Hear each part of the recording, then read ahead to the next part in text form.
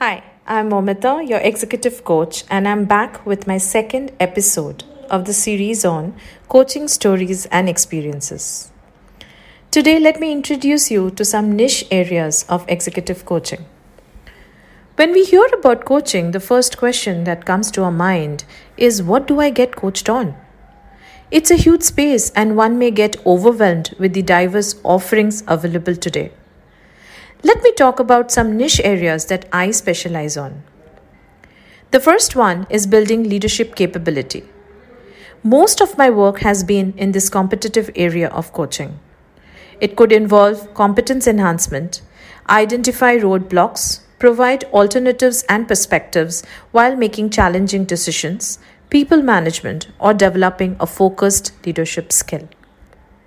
At times, some coaching conversations may also help discover untapped potential of an individual.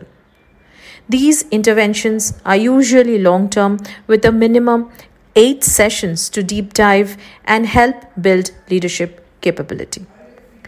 Coaching on professional growth has been the next most in demand by one and all.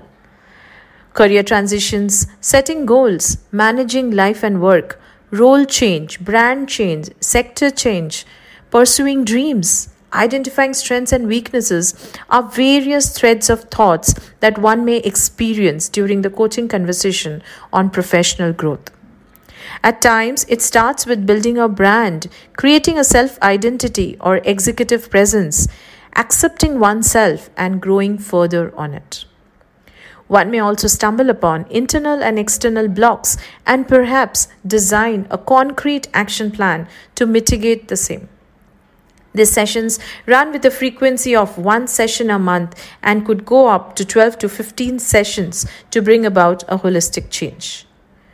Now, let me highlight some critical skills which are required for the coach in order to make these conversations engaging and competent. Deep listening, powerful questioning, enhancing perspective, inspiring action, and managing agreements are well-known competencies of effective coaches. Listening and questioning helps to build trust and credibility between the coach and the coachee, which is the primary need in building an effective coaching relationship.